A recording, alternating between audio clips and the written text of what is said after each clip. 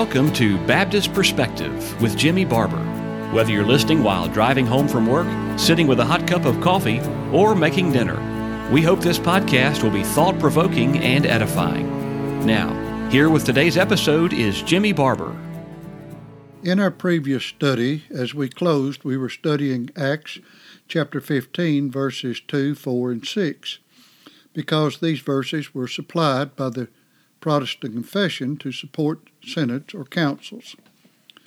We noted that to get the full context, the latter part of chapter 14 to verse 33 of the 15th chapter of Acts must be studied. From the context, it was determined that certain men from Judea arrived at Antioch in Syria and taught that unless one be circumcised after the manner of Moses, he could not be saved. Obviously, if this were true, females could not be saved since they could not be circumcised. But that is another topic. The congregation at Antioch sent representatives comprised of Paul and Barnabas and certain others of them to Jerusalem to discuss this matter with the apostles and elders of the congregation at Jerusalem. Verse 22 tells us that the discussion included the whole congregation at Jerusalem. Therefore, this was an issue between two separate congregations, the congregation of Antioch in Syria and the congregation at Jerusalem. Since this was still in the early days of Christianity, the apostles were still living at Jerusalem. Previously, the apostle James was killed by Herod. Though Herod attempted to kill Peter at that time, he was blessed to escape and go to another place for a while. Acts 12:17. Now, at the time of this conference at Jerusalem, Peter was back, since he at one point addressed the audience. Acts 15:4 declares that Paul and those that were with him were received not only by the apostles and elders, but of the congregation at Jerusalem. The Protestants would have us to believe that issues were considered and resolved by the council at Jerusalem composed of apostles and elders alone. After all, do not verses 2 and 6 indicate this? Verse 2 says, Paul and Barnabas and certain others of them were to go to Jerusalem unto the apostles and elders about this question. And verse 6 says that the apostles and elders came together for to consider this matter. After much discussion, Peter spoke. Then Barnabas and Paul spoke. Following these, James, who by some believed to be the pastor of the congregation at this time, spoke. Many believe him to be the apostle designated as James the Less or James the son of Alphaeus. However, after this we read, Then pleased it the apostles and elders with the whole church. Notice the emphasis there. To select Judas Barsabas and Silas to accompany Paul and Barnabas, and obviously those that came with them back to Antioch with the letter. The King James Version supplies letters, plural. But though several people were involved in writing the consensus of the meeting, there is no indication by the Greek text that more than one letter was constructed. What is generally omitted or overlooked in this meeting is that the conclusion was not by the apostles and some elders of unknown origin. It was with the approval of the whole congregation of Jerusalem.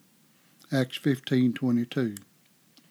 They, the congregation, made it clear that they did not send out the Judaizing Pharisees. Compare Acts 15, verses 1 and 5. While the letter was to the Gentiles in Antioch and Syria and Cilicia, it was written in such a way to include all Gentiles. Judas and Silas were to go as messengers of the congregation at Jerusalem with the letter to testify the truth of its contents. Though the Judaizing Pharisees were spreading their perverted gospel wherever they went, this meeting was a result of the congregation at Antioch sending messengers to the congregation at Jerusalem, inquiring if they, the Jerusalem congregation, had sent them out. The council in Acts chapter 15 was not some independent synod or ruling or council ruling over a congregation or congregations. The authorized delegates from the congregation at Antioch were sent to Jerusalem to question that congregation if they had sent out those who were troubling the people with words and perverting the souls, Acts 15:24, of the congregation at Antioch. The Jerusalem congregation, along with the apostles who were there at that time, sent the letter and messengers to the troubled congregation at Antioch, saying that they did not send them out. Acts chapter 15 was a matter that involved two separate congregations and was resolved by the representatives from Antioch and the congregation at Jerusalem. Again, we say that the council in Acts chapter 15 was not some independent synod or council ruling over a congregation or congregations. It definitely was not called by civil rulers or magistrates. It was not called and resolved by a group of ministers. It was not classical, synodical, provincial, national, or ecumenical. It was not an issue resolved by a ruling body of elders within a single congregation, nor was it resolved by a ruling body of elders of two independent congregations. It was an issue between two congregations and resolved accordingly. The Westminster Confession in the second article of chapter 31 affirms that civil magistrates may lawfully call a synod of ministers or other fit persons to meet together. Some passages of Scripture are referenced, but they have nothing to do with the government of the congregation. The closest passage is that of the conference at Jerusalem as given in Acts chapter 15, and we have already studied it. Definitely, civil magistrates did not call together those that attended that meeting. The confession also referenced 1 Timothy 2, verses 1 and 2, where we are to pray for kings and for all that are in authority. But that was given to us by the Apostle Paul and not by any civil authority. Also, this passage was not for the purpose of a synod or any other council. We are exhorted to pray for rulers so that we may lead a quiet and a peaceable life in all godliness and honesty. The Lord Jesus Christ distanced his kingdom from that of worldly governments when he told Pilate that his kingdom is not of this world. John 18:36. Caesar has no place in the congregation of the Lord. As a side note, allow me to say that the congregation of God does not have to go to Caesar for authority to exist. And those that receive their 501c3 governmental status have subjected themselves to Caesar's authority.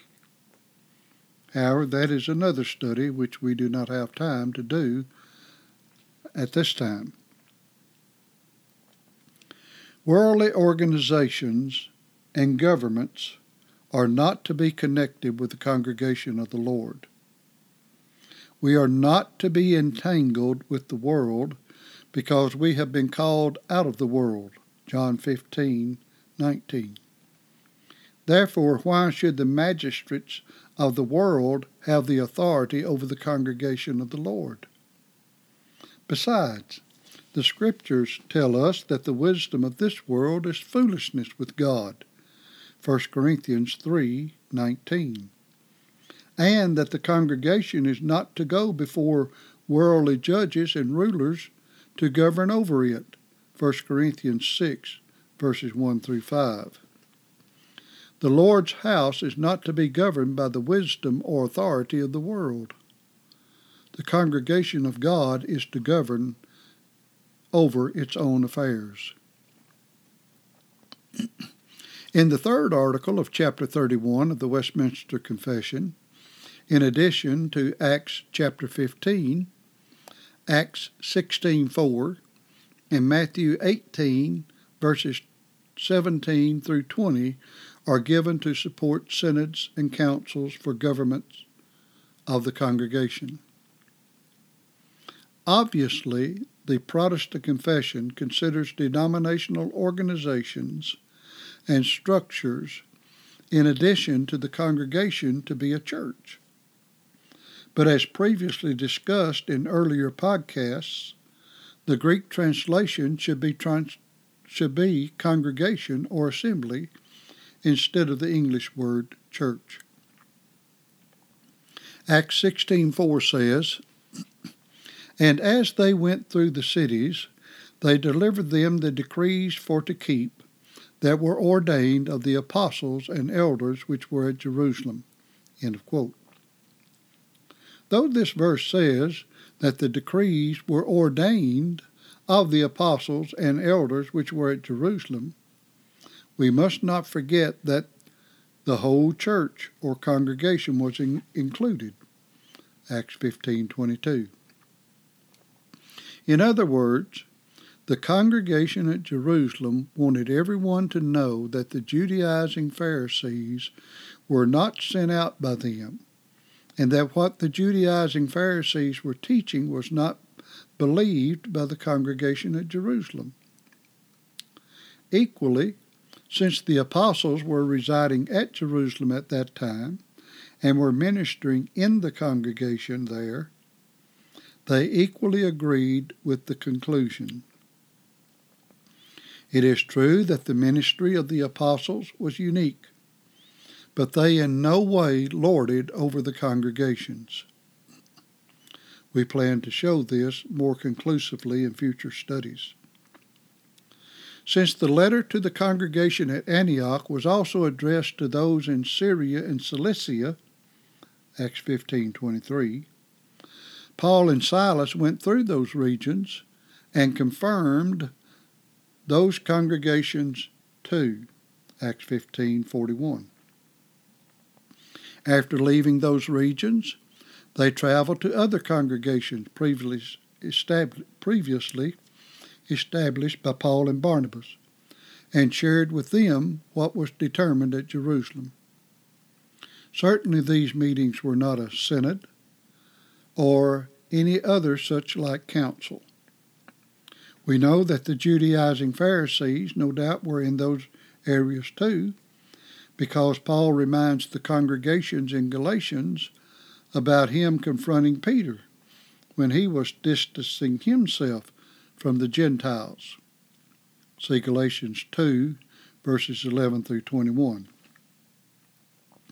Therefore, it was essential that Paul and Silas relate to the congregations wherever they went what took place at Jerusalem, and assured not only Antioch, but congregations in every place that the Judaizing Pharisees were not sent out by the congregation at Jerusalem.